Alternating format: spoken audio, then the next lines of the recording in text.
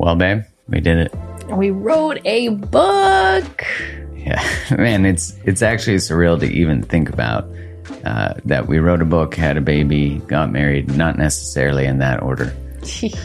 But the book is now available for pre-order, and we're so excited to share it with you. Oh, so looking forward to getting this book into your hands, to be in dialogue and conversation with all of you as we continue to liberate love from old imprints and codependent dynamics that keep us small, stuck, and stagnant. Yeah, no matter your relationship status, this book walks you through what shaped you, why do you do what you do in a relationship. It dives deep into your relationship blueprint, attachment styles, and most importantly, which is different than every other book that's ever covered codependency in the past, we explore the role of the nervous system in that. And the book is called Liberated Love. Yeah, release your codependent patterns and create the love you desire. Go to createthelove.com/liberatedlove to order your copy now. That's createthelove.com/liberatedlove and get that pre-order in, and you'll be able to get a free download of a meditation we created and a workbook that goes along with it. Much love and appreciation for your support. Much love. Thank you.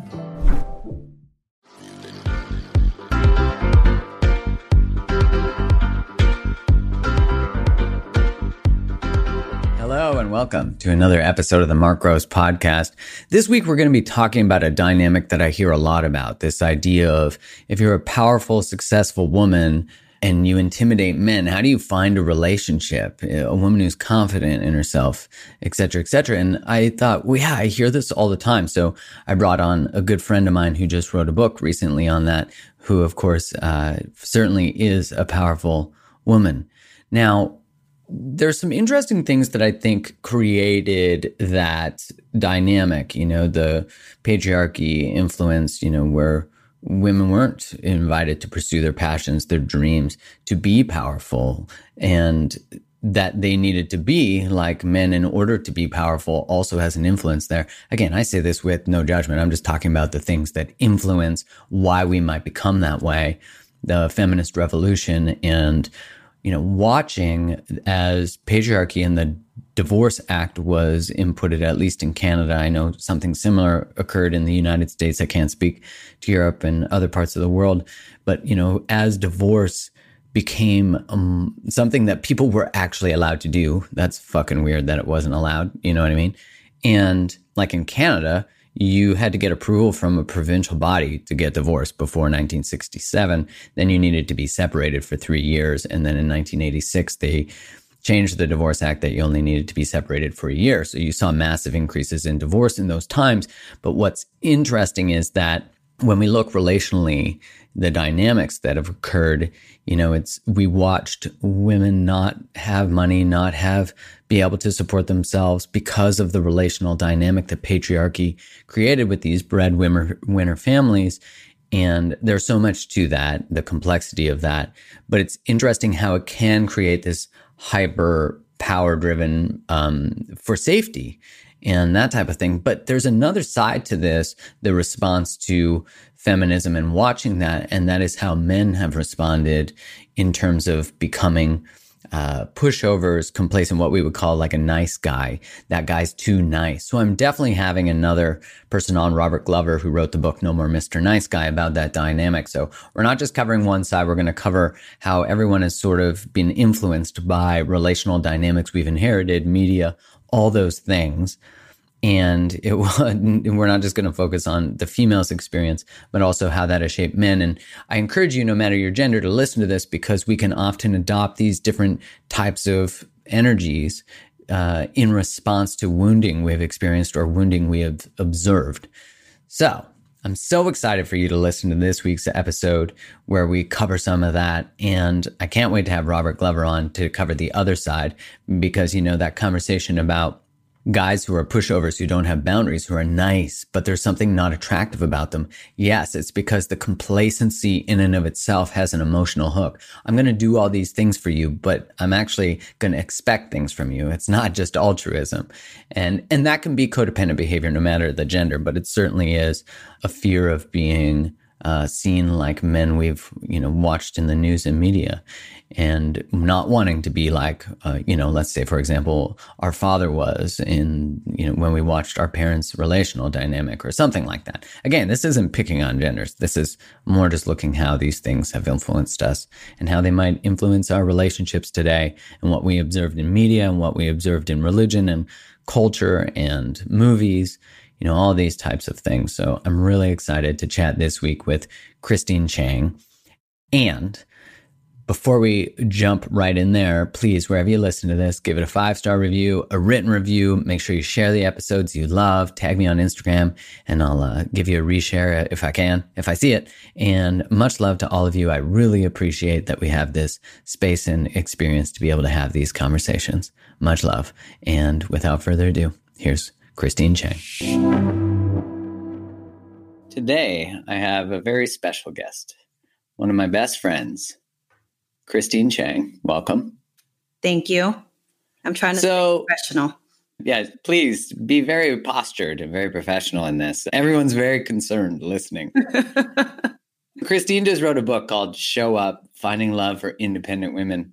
And I want it. So congratulations, because I know writing a book, I haven't done it. So I know it's a big undertaking because I don't want to do it yet.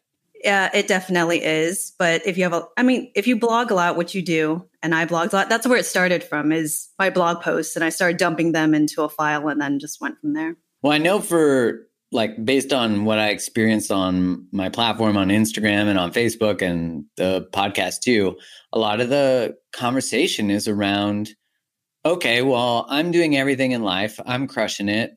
I'm a woman. I'm powerful. I'm, in my, I'm doing well.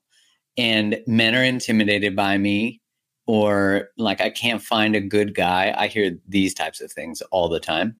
And I think there's two parts to this conversation. One, if you're a male listening to this and you're like, geez, there's still a piece for, as men, for us to discover in this heteronormative sense that we're talking about. And this can be energetic too, but to look at how we can alter ourselves as men, maybe not alter, but like learn and grow. And on the other side of like, what is it about that state that can be scary? And what is it that gets in the way of being open to love, but yet open to everything else? Right. I wrote this book based on my own experience before I met my husband. And it was a long process for me of over 5 years of being mostly single.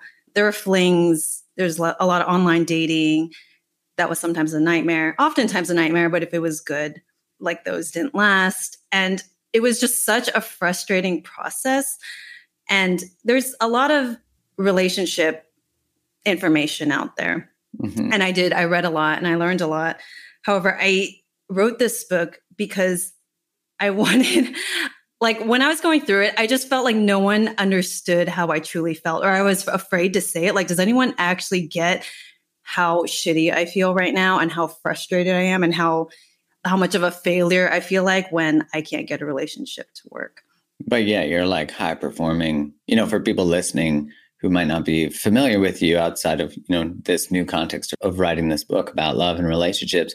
You've always blogged about them in the context because Christine is and has been a very successful wedding photographer. And so you've certainly witnessed a lot about relationships. We've had extensive conversations about them. So I'm happy you put this all together in this magical little experience for people. Yeah. And the photographing weddings helped me a lot. I was naturally drawn to being around love and relationships of all sorts, not just between the bride and groom, but just like families in general. Like I wanted that. And so weddings allowed me to witness examples of relationships that I wanted, and also relationships maybe that I didn't want either. So it's funny how everything's kind of led up to this. And so my interest has always been, I love, outside of my profession as a photographer and now being an author, I've always had an interest in personal growth and exploring self and living your best life and being happy and being a high performer too. I think a lot of people, you can get all the trophies and accolades that you want, or like make all the money that you want. But I know a lot of people who are still not happy, so I'm always wondering like what are the tools and what are the best ways to get that. And one of the things for me when I was single is I really wanted love, like a life partner to share with. Mm-hmm. I probably wanted it too bad at some point where it's like desperate. I know that feeling. When you see a happy that. couple on a corner and you're like, fuck them. Yeah, the envy is not a great place to be in, but I think natural for everyone to kind of go through. Yeah. Well, some people I feel like it comes easier to than others. I mean, I have relationships. Yeah. I'd say they're good at it in that. And those people are the ones that I feel like didn't understand how I felt, because they would ask like, like, what is that? Like, what is the feeling? Like if it doesn't work out, but you still get to have like a good 3 months with someone, da, da, da. And I'm like, it's not like that. I'm like, you don't have a pain point attached to, like I don't feel good enough or, all that. I have that. And they didn't understand. So I had to but I had other conversations with other people who have experienced the same thing. Hundreds of conversations with many women and men. And so that's another reason I decided to write the book. And if you're out there and you're hearing this, just know that there's nothing wrong with you and you're not alone, because that's the number one thing that I felt when I was going through it was, is there something wrong with me? No. that I can't find love, that I can't hold it. Is it that I can't find love / I can't keep a relationship, or like what's the... I did feel that. I felt I can't keep a relationship. One of my affirmations I had to say to myself was I am lovable. That was really helpful for me because I felt like I wasn't lovable romantically. And so therefore I felt like I had to do things to keep the other person attracted to me or interested in me. And of course, that's not a good place to be, because then you end up doing some stupid ass shit that just like energetically like is repelling actually to the other person. Yeah, it's so compliant, like it becomes performative love, which, usually comes from being kids and like getting rewards for getting A's and getting noticed for achieving, which I think is great, because I don't think that's great, but I think it's great that in a lot of ways that fuels achievement, but then it leaves this gap in like my worth is found in my achievements. And then there can be some sense of like, do you love me for what I achieve, or do you love me for who I am? Right. And I wanted someone to love me for who I am. Mm-hmm. I was clear on that. And I think the clarity is very important in, knowing what you want. Because some people will settle, or not settle, but to them, a relationship is about achievements and money and fame. And they're fine having that. I'm like, I mean, that's nice too, but I want depth. I want intimacy in my relationship. That's the thing that I'm going to think about when I'm on my deathbed. And that's true happiness. So focusing on those things, asking myself those important questions helped me get clear, as well as doing the healing. Yeah, I know, as having been along your side in the dating journey, and observing each other through our ups and downs in love. I mean, your husband, I love him. He's just the most fantastic guy. I know. He's a gem. He's awesome. And he's so patient with me, that's one of the top qualities that I wanted in a partner, is someone who's... Oh, you're going to need it. That was true. That too. Yeah. And that it's being realistic too about what you emotionally need. Because if you say you want like a high performing partner and what's sexy that they do this and that, but that usually comes from someone who's really impatient. So it's a balance, but I had to decide what were the things that were most important to me. Not saying that someone's patient can't be, a high achiever either, but the patience part, feeling emotionally safe was very, very important to me, because it was lacking in almost all my previous relationships. And I'm so sensitive, and it never felt good to me. And I asked my therapist, because actually one of my couples gave me this piece of advice. We were getting ready to walk into their reception. They were doing like their grand entrance. So there's always a quiet moment I have before them. And I was single at the time. And he's just like, "Oh, you're single?" He's like, he's like, who do I know here? And he said, before I met Catherine, I asked my therapist, like, what would be a good match for me, like emotionally. And he said what his therapist told him, his now wife, Catherine, matches it to a T. Because, they know, so I asked my therapist, I was like, hey, what ideally would be good for me? I want to be clear on it. And actually, patience was the first thing that she said, a patient partner. I think about like in the research that looks at what are the characteristics of the top characteristics of the best relationships when we look long term from the Gottmans. And in their research, it's kindness and generosity. And patience is obviously a component of those two things. And I often think about how often we trade in other things we trade in those things for other things. Like we want someone who has a certain type of job or makes a certain type of money or does this, but we forget about like at the end of the day, you will always want someone who's patient and kind, who takes the time to listen and understand you. And we don't hold that standard often.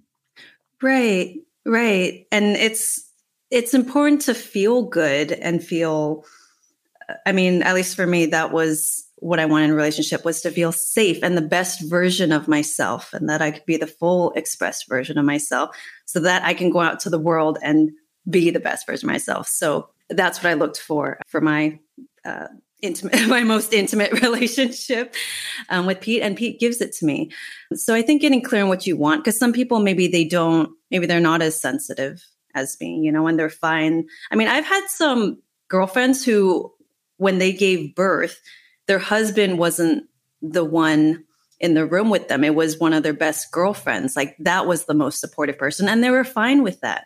For me, I would want my husband to be that supportive person. Shit, I'd want to be in there, Captain. not your room, but in the room.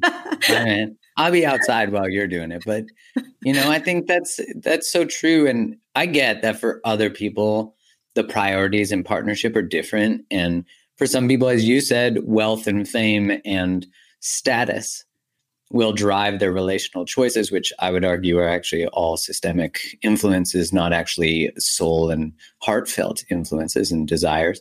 We just think we have to do that, and that's what'll get us safety, rather than knowing that safety can be cultivated through emotional connectedness. And that will be so much more than another zero added to the end of a bank account or a paycheck. Oh, totally. It's way more fulfilling. Because like I said, I have friends who they make a lot of money, and I feel like they're always not happy or not fulfilled. And then, you try to make more money, and then what? And then what after that? Well, I'm curious because as you journey through the high performing, really in your career, there was not really another step. Like you hit the top of the pinnacle of wedding photography, you did as much. I know that for you, balance was important. So you always cultivated, like, your passion for travel was coupled with your job. And I always admired that about you, that like there was like a zero tolerance for not, achieving and getting the things you wanted. Right. Because a big part of my identity is my passions, is fulfilling my passions. And so for the book I wrote, it's like, some people ask, like, what is a strong woman? Because I said the book is for strong women. What does that mean? Or independent? Mm-hmm. And one of the characteristics is having a strong identity outside of a romantic relationship. Yes, I want to be supportive for my partner and there for him as well. But there is a part of me that has other stuff that I associate with me. Mm-hmm. That is fulfilling to me. And if I don't do those things, I feel like dead. If you're not nurturing and cultivating your own sense of self. Yes. Yeah. And in that line of like independent woman, that can often be, independence can actually be walls built around. So there's like, do you touch on that in the book, that idea of like guardedness versus openness? Absolutely. And a lot of people who do come off as strong do have a lot of walls up. They've been hurt pretty bad, even if they don't show it.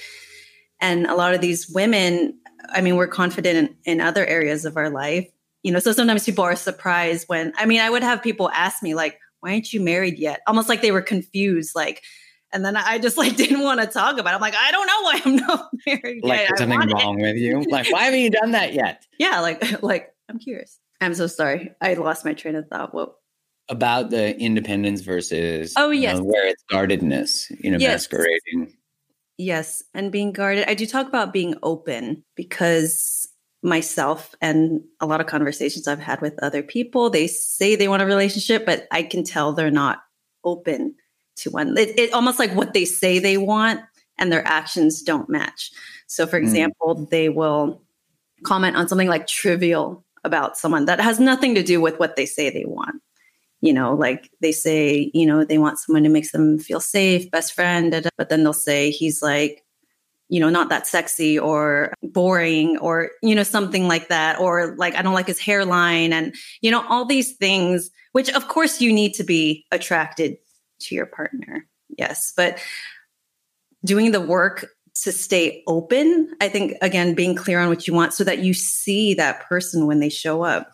Because if I didn't do the work before I met Pete, I probably wouldn't have seen him as a potential partner. And I had done so much work. Like the minute I looked at him, I had a hunch like this could be it. This could be something good. I recognized it. And I think if I didn't do the work, I probably would have brushed him off like he's not aggressive enough, or he's too nice. He's about as chill as it gets. Oh my gosh. Yes. Like, he takes chill to a whole other level. And I could understand if I was someone who was, in relation, experienced meeting Pete, you'd be like, is he interested? Is he, because he's just like so cool all the time. And sometimes I love that about him, that he's not super reactive and he is very chill. But at the same time, sometimes, it comes with the flip side that sometimes I'm like, I'll like give him a gift and like, he's not the person that's going to like scream and be like, oh my gosh. It's more like it doesn't show in that way, although I know he appreciates it. But sometimes I'm like, can you be more enthusiastic? Do you have any elation? Can you get an opinion? Do you have an opinion? Well, so when you think about before Pete and after Pete, so before Pete, like what were the types of men that you were going for? What types of men were you pursuing? I know a few of them, so I'm interested about this audit. Emotionally unavailable because it was safer. Intimacy scared me, so I was afraid to be seen. So yes, I would choose emotionally unavailable. In general, like very masculine, very charming. And that was also a distinction I had to make. Actually, when I realized what my core value is, which is integrity, that helped me filter out people really quick. Because sometimes it's hard to, if someone comes along, they're really charming. Oh, wait, but they're showing me they don't have integrity. That's an automatic no. But the charm is like, I always gravitated towards it, charming. And yeah, those are probably the top qualities. Yeah, I think the biggest one was emotionally unavailable. So do you think, is that in your experience, like when you think about who the book is for and independent women, what is the greatest challenges that you see within that group of people, which I think is so many, because I think, I want to acknowledge that so much of independence, or like the identity of independent women, obviously cultivated by Beyonce, but also that is in response to the systemic pain that's been experienced through like the trauma of patriarchy, through people losing their safety and security when divorce occurred, when there was like a male breadwinner in a family. And then, people literally lost their support system and their safety and their security. So I get that there's this sort of like recoil that goes to the far end, which there's so much health in having an independence within a relationship. And as long as it turns into interdependence, where it's not enmeshment and codependence, where you lose yourself, or overt, like you're an island trying to be in a relationship, that there's this balance. Oh, absolutely. Absolutely. And one of the big things I had to learn being so independent was letting people help me. Because it made me feel so uncomfortable to let people help me. Like even my girlfriends. I mean, there was one night I was having a dinner party and, they were helping me clean up afterwards. And I didn't even want them to help me clean up. I felt so uncomfortable. I'm like, stop. And one of them looked at me and she's like, oh my God, let us help you. And I always remember that because it's such a little thing, but I was like, oh my gosh, I have a problem. I need to learn to let people help me. So as I dated more, I got more comfortable letting people, letting them help you is basically letting them love you. Yeah, I identify with that. That's for sure been, where it's like so easy to support other people or maintain myself than like allow people to show up for me and hold me when I need it, even though I don't want to be held in those moments. Yeah. But it's like, for my birthday, you flew out to Oregon. And that was just such a meaningful thing because it's not like I asked you to. You were like, I'm coming. Here's when I'm going to be there. And that's such a beautiful thing because it reminds us that we don't have to carry the world alone. And we can't. No, you can't. And it's like you said, it's about the balance too, and personalities. So yes, I acknowledge there's a part of me that's independent. And by the way, my husband, Pete, he's very independent as well. Mm-hmm. And it's just easy between us because we both understand that. So there's not really one person who's, always like, I want to spend more time together. We understand. I'm like, he has his soccer, his guy friends, his career and the things that make him him. And I have the things I love to do. I still travel alone sometimes. And he completely understands that. It doesn't intimidate him. He loves it actually. And I actually wasn't sure in the beginning because so many of my previous partners weren't completely comfortable with it. I mean, after we met, I went to the UK. I went to London to live for 3 months because I always wanted to do it. And I had planned it before I met him. And then I was just like, are you sure that you feel okay with me taking off all the time like this? And he's like, babe, that's why I chose you. He's like, you're confident going off on your own and doing your own thing. That's why I chose you. That's about the best thing to hear. Yeah, it feels so nice. It feels so nice for it to be easy and safe and just to feel like I can be me. Because there was a lot of childhood pain around that, about me feeling like I couldn't be myself without being criticized or judged. And I hated how it felt, even if it wasn't. Now knowing it's not personal, a lot of it was cultural too. My parents, emigrated from over in Asia, they're Chinese. And so naturally the language can come off as criticism, even though my mom doesn't hear it as that. I did, Oh, man, I've heard your mom on your Instagram stories. It comes off as criticism for sure. It's like, that's that. I think of all my friends who are Asian and, I have a lot of them. It's like all their moms have this harshness to them that I'm like, whoa, calm. I know that I'm used to an Irish mom. So maybe the sound of an Irish accent is different than, Chinese being spoken very harshly sometimes. Yes. I mean, that's the nature of the language and the culture. Well, I think of that Tiger Mom, that's what your mom reminds me of that. Oh, she's queen. The queen of Tiger Moms. I have a question. Can I ask you a question on here? Because you're a guy. So because I had the conversation with Pete and our neighbor, Jake, who's also married to a very strong woman. And actually all of Pete's friends are similar to him, who are more type B, very stable careers. And their wives tend to be the independent, free-spirited, strong women who are always traveling, going off.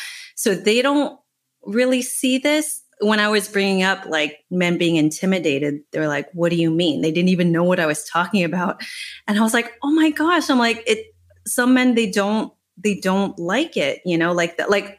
So, I mean, I just want to hear from a man's perspective, if someone, just say your partner was taking off all the time and, how does that make you feel? Or with men, because what I feel I don't want to assume, but I feel like they tend to be attracted to, people who are career oriented, it's really sexy, all this strong stuff. But then emotionally, when it comes down to it, I feel like they can't handle it, so they choose someone who tends to be more timid. And of course it's a balance, but I've seen some of my guy friends who have chosen, and I will quote one of them who said yes, you think you want a partner that does everything you want them to do, but you actually don't. You want one that has an opinion and challenges you, but then he would get really intimidated when a woman would do that. So how does it come off from, a male's point of view? I mean, for me, I do love a woman with an opinion, and I love a woman who has her own passions and her own desires and what she wants to do with her life, especially because then I think there's a lack of feeling of responsibility for those things. It's like, then you won't depend. Then I can love the stuff I do and my own identity and my passions. If you love yours, I don't have to convince you that this is a passion I get to pursue. And I think about it, how it's so systemically embedded in us that for a man, we are so taught that our worth is found in our ability to provide, that when our partners in a heteronormative sense are providing, and I forget what percentage of relationships that the woman now out earns the man, but it's much higher. There's a lot of men who will be naturally attracted to that, but not know how to hold it because it means they have to rearrange their own identity.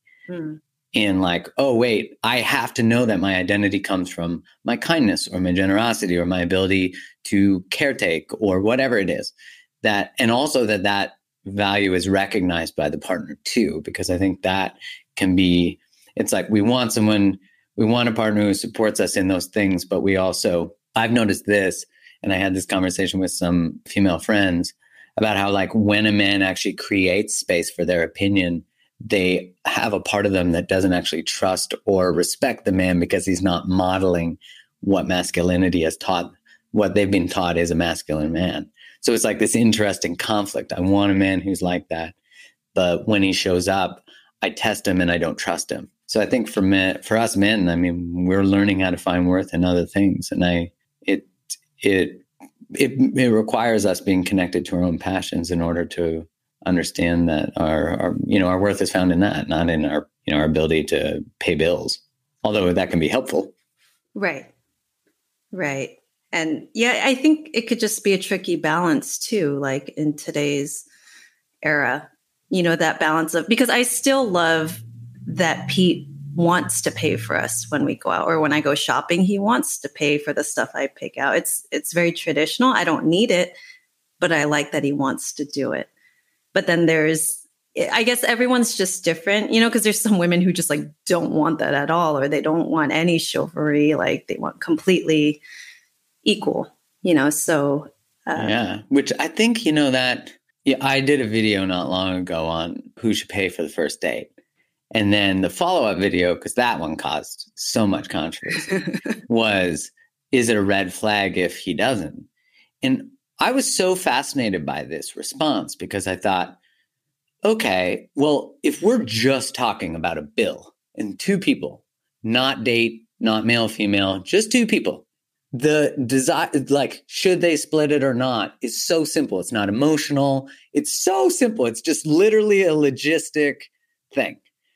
But holy shit, it was amazing the amount of beliefs that were fired up. People were so triggered in the comments. And it made me really think about if you're triggered by this, then you have why is a man's worth live in his ability to pay for your coffee on a first date? Not saying that chivalry is not great, but why is it a red flag if he doesn't? I saw people writing comments he clearly doesn't like you if he doesn't pay on the first date. I'm imagine actually how progressive it is actually potentially that you split it, or that, he at least has that conversation. To even have that conversation is so progressive. And I'm just wow, it's amazing. I was then inviting people to explore, why are you so emotional about this? And what is the story behind this? The attachment, who taught you these things? Because they're not yours. It should be just a simple logistic conversation. Right. So knowing that distinction, I mean, it's okay to have a preference, right? Yeah. But just knowing, just because this person does this does not mean this. But you can absolutely have that preference. I would really love a partner who would want to pay for my stuff. I like that he wants to do it. I think that's fine. But I think having that distinction of what it is versus what you're making it mean. And where does the desire come from? And if, let's say, you go on a I mean, splitting a coffee is kind of like, well, right, you pay $3.50, I'll pay $3.50. I get that. I understand. But so let's say it's dinner, right? And it's a first date, which dinner to me on a first date, too much. Just go for a coffee, go for a walk. Like Yeah. you don't need to be investing lots of money. This is a filtering process. Yes. Yeah. Don't filter with $70, filter with $7. I agree. You know what I mean?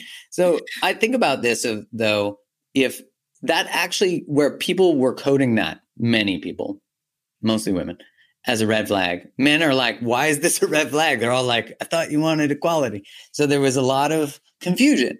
But I was thinking about this of like, in that conversation, when you're going to split that dinner bill, that actually to me is like leaving space, believing you can provide for yourself, believing you can pay for yourself, that there is this space for the other person to show up. And we would so quickly dismiss that person because they did it, that we would miss actually a green flag. Right. That this person admires you, respects your space as a woman to show up for yourself. And when there is a surrendering and maybe a providing, because there's something about paying that also creates, in the science of influence, they talk about reciprocity. We know this is true in sales. When you give a gift, people then feel the need to give back or to owe.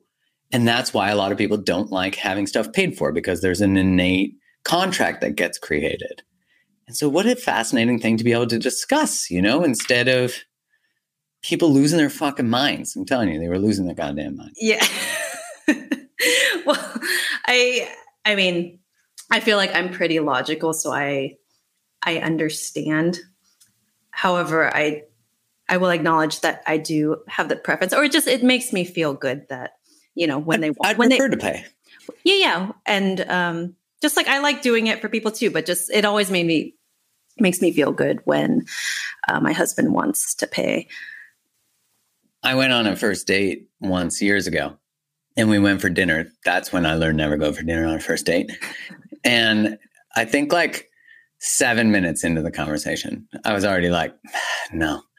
And then she said that she really liked the Vancouver Canucks, and I hate the Vancouver Canucks.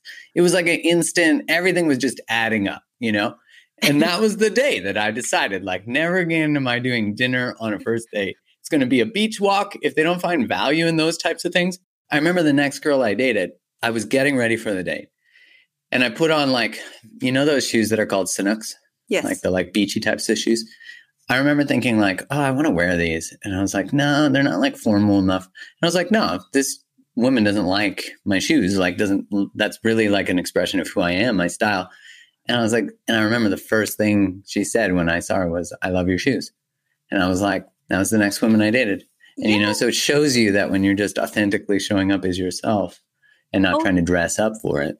Oh, totally. And it saves your time too, because I have this thing about, I would hate if it was done to me. Like, I don't want to be bamboozled. Like, I want to see, I want to see who the person is. Like in the movie, When Harry Met Sally, he says, I never wanted to pick someone up from the airport at the beginning of the relationship, because things move on. And then eventually they're going to say, why don't you pick me up from the airport anymore? So I try to show up like that. Like I didn't do anything different in the beginning with Pete. I'm not going to wax anything because that shit hurts. You're just going to get me. And if you love me for that, I know this is going to be a good thing, because I never want to feel like I have to be on. I hate feeling like I have to be on. And can you imagine not feeling comfortable with your significant other? Like, I really wouldn't want that. Well, I think that's part of the veil that is that shadow side of independence, right? The guardedness, the performative behavior, achievement, like perfectionism, that's like, I'm going to show up as what I think they want. Yes. And that right away, you're putting on a mask. And I find that, and you and I met at a personal growth conference. So, these are conversations we've often had, but it's like, two people then are meeting their representatives, not each other. And then the relationship itself is based on the representatives. And they're the ones having dinner, and they're the ones having the conversations. They're the ones avoiding intimacy and depth and conflict. And then inevitably the truth comes, the reality, the reactivity. And And then fucking that, the representative can't hold space for the truth. Oh, totally. And the honeymoon phase is just a phase, and I mean, if you're in it for the long term, if what you want to create is a long-term relationship, you have to think about what's important long-term. Do you see a lot of, in your experience, like with your friends and the women that you work with now, do you see a lot of foregoing long-term qualities and that kind of thing I don't want to say short-term bursts, but you know what I mean? Like for anything, what they say they want is not matching what they're choosing. Is that your experience a lot of the time? Yes. Where I just feel like it's too judgmental in the beginning, like just because we have this idea in our heads, I feel like, of what we think our match is just going to be like, what, kind of relationship it's going to be. Mm-hmm. For example, one of my girlfriends just met someone who, so far I think he's a great match. She's just continuing to get to know him, but she made the comment that she's like, I don't know, sometimes there's awkward silences or it could feel a little awkward. And, I'm like, is that a deal breaker though? You guys are still getting to know each other. Who knows why he's doing that? He could be, I met him, so I think he could be a little shy, or nervous. Who knows what the reason is? But I was just telling her, because in her mind, the ideal partner, you'd have bouncy conversations and everything would just flow so easily from the beginning. God. Which always feels nice, but that doesn't necessarily, just because everything's perfect in the beginning and they know exactly how you want to talk and how you want to have sex and all that, that does not determine if they're going to be a long-term partner. If they're good at a lot of things, a lot of women say the guy has to be better at me at stuff and smarter than me. Otherwise I get really turned off. I'm like, you're super capable. Women are super capable now. There's going to be something that you're better than him at. Right. And also just focusing on those kind of qualities does that determine if they're going to be a good partner? He's an awesome DJ, but what's going to happen when you're crying your eyes out? How is he showing up? Although mixing the record could be a good skill from the handset. You know what I'm saying? Mixing the mic. What? That was a good joke. I agree. I think that's fascinating. That space of awkward silences, which to him actually might be peaceful connections and to her are awkward. So he might be sitting there telling his friends, sometimes we just sit in silence and I just appreciate her and I just love her presence. And she's like, he doesn't just, I would imagine that in my relational experiences, I'm sure you can attest to this as my friend, there probably would be some appreciation of an awkward silence from me sometimes because I can fill a space, no problem. You know what I mean? Yeah, you can. I have a podcast just for that, so I don't have to do it in my relationships. But there's that, you'd think we're so in need of stimulus all the time, Instagram, all the things, that just to be able to appreciate a moment, it's not a red flag, it's actually such a green flag. Right. And you can, if you're curious, you can ask about it. Because I was telling her, I'm like, you never know why. Because I used to get nervous. I still can be socially awkward or nervous around people that I don't know. I'm like, so you don't know what's going on in his head. And for the times that people were really patient with me and gave me a chance, I was so grateful for it whenever they would be patient with me and give me a chance. Because sometimes I was nervous or I was awkward or I didn't know what to say, or maybe I was comfortable in silence, But it was nice that it always felt nice when people gave it a chance and they didn't automatically assume, something about it. It's amazing that we code quietness or silence or someone not doing too much as being a lack of connection or boring, or not realizing that love in and of itself is actually calm. It's secure. It's safe. Calm. Yes. And I think that's how I recognized Pete was different too, because the feeling was calm when I looked at him. It wasn't OMFG butterflies and your logical thinking goes out the door. I was just like, huh. It feels kind of like home. And it felt really nice. And of course I think this is why community is important too. So one thing that I did before I met Pete was hang out with a lot of my friends who were in marriages that I admired. I think they're the best examples, like better than any relationship coach or, you could do as many studies as you want, but they actually have the result that I'm looking for. So I'm watching like, how do you show up? What do you do? Da, da, da. And many of them had a really good community of friends, because it's not fair and it's impossible to get everything you want out of one person.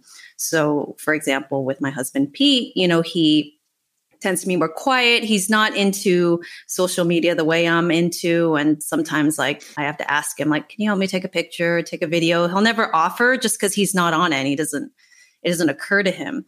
However, when I'm with my other friends who are into it, I don't even have to ask. They automatically will help me. We're traveling and like get really awesome photos of me and do all that. And there's that ease. Or my business friends were bouncing ideas off of each other. And that's okay. That's okay that I get it from different people. And if I say that I wish I got that out of my husband, or that he would be more opinionated or talk more, I have to be honest with myself and know that would actually annoy me. Like if that was the person in my house forever, like if they talked all the time, I'm like, I want it peaceful. And when I need that, I'm going to go out. I'm going to call my friends. Well, I think of that saying from Esther Perel where she said, like, we seek from a relationship what we used to get from a village. And that's so true. Community. And I'm guessing that I'm thinking of one of the couples, when you tell that story.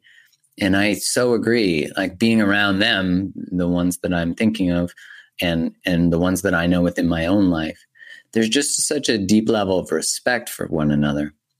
And also not an expectation that their partner complete their world, and that there's a patience. There really is a patience. But that respect part, I just see the respect so much, this like admiration for one another. And I remember writing a post not that long ago where I was saying, like, if your relationships are chaos, you're chaos.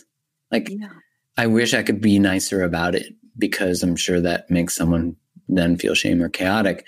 But it's to say, like, your outside world matches your inside world. And I never used to like that saying, because I didn't like my outside world sometimes.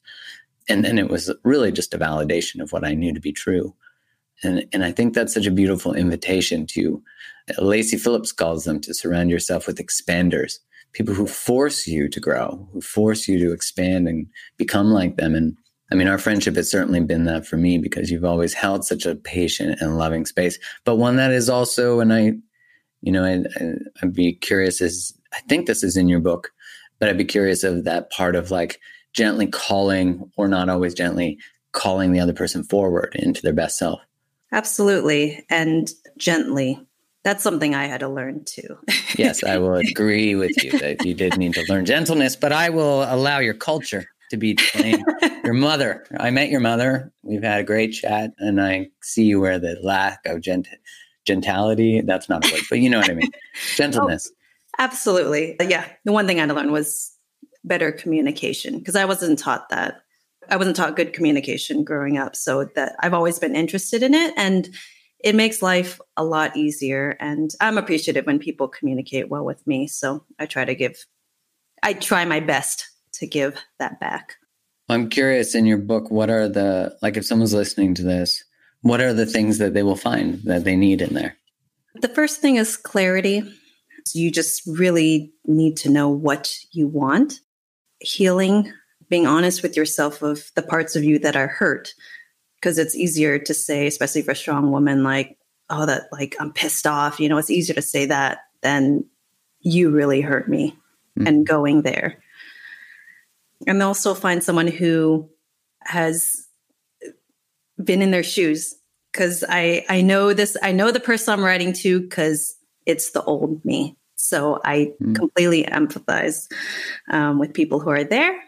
And I put some general dating and relationship advice. Of course, it's different for everyone. You have to find what works for you. But those are the things I put in the book, are the things that were super, super helpful for me to get clear about what I wanted, and make the process faster too, to not get distracted. And because I was just doing the same thing over and over. And I remember the moment that I was so sick of feeling a certain way. I was like crying and like I plopped myself on the couch and I'm like, I am sick of feeling this way.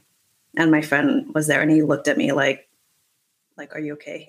And I'm like, and in that moment, I had decided for myself, because you could do all the personal growth you want and courses and read all the memes, but when you're ready for it, you'll know when you're tired of your bullshit and tired of the same patterns. Like you have to do something differently if you want a different result. Amen to that. And I can give you a live testimonial that I have watched you navigate this journey and got to be along your side and watched you move from that like overtly independent to soften to welcoming Pete into always being introspective.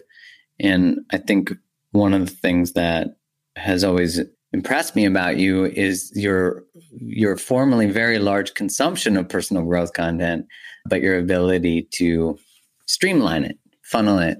And so to know that you put out a book where you're not into bullshit. So it's not filled with puppy dog and ice cream stuff. No. It's like, here's how you get the result you want. You're a high achieving person. Do this. Let's be efficient with it. Because with love, we tend to want to like romanticize it too and like analyze things into the ground. Like, oh, he's only like that because he's like a Scorpio with the Leo rising moon. I'm like, holy shit. Like, look at the important things. Like, look at him right now. Look at the values. You're upset. He's not showing up. But Mercury's in retrograde. So, that's, I love that because that is like, connect to the truth. Stop using spiritual stuff to get around the truth. Stop using all the bullshit to avoid touching what's real. When you touch what's real, then you can change. Absolutely. The fundamental stuff. So it's the balance of the passion versus like the practical stuff. Relationships have a practical side to them. And it's not the most romantic. It's not the sexiest part of it, but to have a functioning relationship, a functioning long-term relationship, it's necessary. So that's what the book is about, because I'm guilty of, I wanted to romanticize it. And I was addicted to like the push and pull and turbulent, and to the point where I wasn't looking at how to be efficient with this, like I was so good at in all the other parts of my life. Interesting. Yeah. So the book really just like gets to the point, and asks you questions. A lot of the questions I ask at the end of the chapters, it's to help you get clear, and they're very, very simple questions. But once you know them, as long as you have great boundaries and you stick with them, you'll have what you want. I think about those two extremes, that you can experience love as chaos because of what you grew up with, or, what you saw it as being defined. Like love was someone not showing up, not being dependable, having addictions, being abusive, right? So then it becomes this sort of toxic definition of love. And then it's so easy to get caught in those patterns because they're just familiar. We think this is just how life is, and we sort of subdue and submit to that. And then there's that other side that we're overtly exposed to Disney movies or these romanticized ideals. And of course, the reality is that love is both, has romance and fleeting moments in the honeymoon phase, but it also has challenges and conflict. It's just that should all be navigated with health and security and safety as the cornerstone. Like just because we're in conflict doesn't mean I don't feel loved by you, right? And vice versa. And I think that work of filtering through what is getting in the way so that we can actually get the thing we want. You don't need to read 97 books. Just commit to doing something. Absolutely. Doing something differently if you want a different result, and creating that fundamental foundation and base, because that's more important. And then you can add, the fun, the stuff that's more fun, but just don't forget about the fundamental stuff. Well, and I love that there's a guide to getting very serious about what you want, because if you don't know what you want, then when you're swiping right or you're dating, you won't know if it actually matches to what you want. And saying you don't know what you want is just another way of self-sabotaging and not having to have boundaries and say no and like commit to actually getting something. So interesting that we can be high achievers in like work, but then when it comes to relationships, we're like, yeah, you know what? I got a 65 in my last relationship. It's a C-, but I get A's everywhere else. So C- I feel a little more balanced there. That's so fucking weird that we do that. It is weird. It feels weird now that there was a point in my life where I found that acceptable. Yeah, me too. But from myself too, that I'm like, I'm a C minus, although I was like a C kind of student. So that makes sense. It just showed, I'm like, I'll be like a C in relationships. I was an A. Of course you were. Tiger mom. I knew that. Yeah, tiger mom. You can't bring home a B. No. Oh. I've seen your mom get mad about food. I couldn't imagine bringing home a report card with a B on it. So for all those people listening who are like, okay, because of course, if they're listening, they're like, okay, yeah, just where do we get the damn thing? Oh, yeah. So where do people get the book? And where do they find more about you? The book is available on Amazon. It's called Show Up, Finding Love for Independent Women. It's available on Kindle and also in paperback. And if you want to read more blog posts from me, my website is christinechang.com. And your Instagram? C Chang and Co. C Chang and Co. C Chang and Co. At C Chang and Co. C Chang and Co. Chang spelled Chang, by the way. I have to recommend that you follow Christine because just for the highlights of Pete and her mom in her stories, it is absolutely worth following her. As well for the blog post links and all those things. You write really wonderful blog posts. Oh, thanks. But you're right. People they watch my stuff the most when Pete or my mom are on it. I mean, it is hilarious. So I recommend everyone watch it because her mom imparts knowledge every once in a while, and it is one of the best things. Well, I will say this tip. I don't know if you want to put it in, but this tip for Insta stories and stuff. I mean, people just it's like reality TV. They just want to see what you're doing. And you don't have to be doing anything. So if I'm like in bed with Pete or he's sleeping, like people just love seeing that. So if you want to if you're building a personal brand, besides posting the stuff that you want, all that content, people just want to see the boring stuff you're doing. Isn't that so crazy? Yeah. But I mean, it's cool too, because from a business standpoint, it's pretty easy. I mean, for me, I like sharing my life too. Like, I feel like I'm the best version of myself when I'm like self-expressed and I don't care what I'm posting, maybe it's not like I might look like crap or whatever, but I feel good that I can share it. That's beautiful. Well, everybody, there's also a branding tip. Yes. Go on. Thank you for being here. Thank you. I love you. I appreciate you. I love you. Thanks so much for tuning in to today's episode. If this episode resonated with you, one of the best ways to support the show is to go subscribe to the podcast so you don't miss any more. Leave a 5-star review on Apple Podcasts or wherever you listen to it, or share the episode with your community on Instagram or whatever social place you like to hang out. This helps get it into more people's ears, and I'm so grateful for your support, always. Thanks again for tuning in. Much love.